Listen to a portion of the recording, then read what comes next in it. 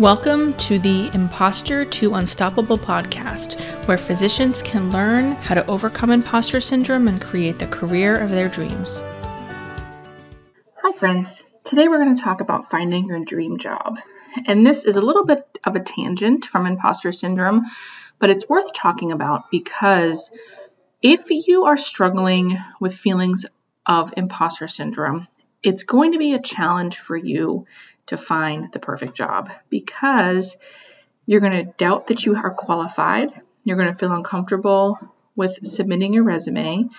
If you go through and overcome applying for the job and you get an interview, you'll be extremely nervous at the interview, feeling like you're faking it. So in order to overcome that, we can work on these thoughts of imposter syndrome, but also really try to focus on our goals and what we want out of our job. When you're thinking about your dream job, I'm sure you have some idea of what that looks like for you. The things I want to mention to you are a few. It's important that you're very realistic about what your definition of success is. And what I mean by that is, do you define success based on a certain position, a certain salary, a certain amount of impact that you have in the world? There's no right or wrong answer, but it's very, very important that you know what your definition of success is. Also, you should be honest with yourself about what you want to be doing for the rest of your life, how much you want to be working. Is this something that you could continue to do forever? Does the schedule allow for you to have other hobbies and passions outside of your job?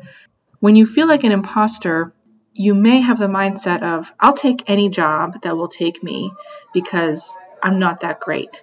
We've talked a little bit about how we can overcome those feelings, but the reason why it's so important here is that you recognize your value, because no employer or no other person is going to recognize your value unless you recognize it first. Finding your dream job is equal parts knowing your worth and knowing your value and your skills, and also knowing what your goals are and feeling confident in asking for everything that you want and knowing that you're qualified to ask for those things. Another important aspect of this is that you want to not settle. Settling for a job can lead to dissatisfaction, resentment, overwhelm, and general life unhappiness. So when you're thinking about your dream job, don't feel like this is the best you can get. If it's not good enough, then ask for more in whatever aspect that may be. If they say no, it's not a reflection at all in your value. And I think that's what people who struggle with imposter syndrome feel like, is if someone says no to them or if they don't get a certain position, that is a reflection of their value, but it's not at all. Trust me when I tell you that it's worth it to ask for everything that you want and to not settle than to settle on a job, be unhappy when you could have asked for more. So if the worst thing that can happen is they say no to what you're asking for, that really is a blessing in disguise, because they've given you an opportunity to walk away from that chance and find another job that's going to better suit you in your life.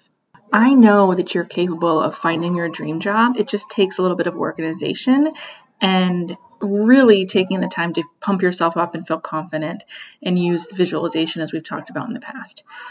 So I've created a freebie for you if you head to the show notes page, and it's going to help you to identify the goals and the desires you want from your dream job if you're in the market for a job.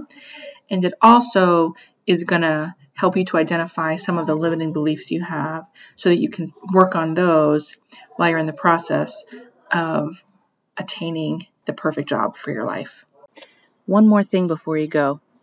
I wanted to tell you about the amazing course I just put together and is available now and live at the lowest price I'll ever offer it. And it is all about how to coach yourself. So if you have been considering getting a coach, haven't been able to commit, worried about the financial investment, or just not quite sure if it's the right thing for you yet, then self-coaching is a really, really good place to start.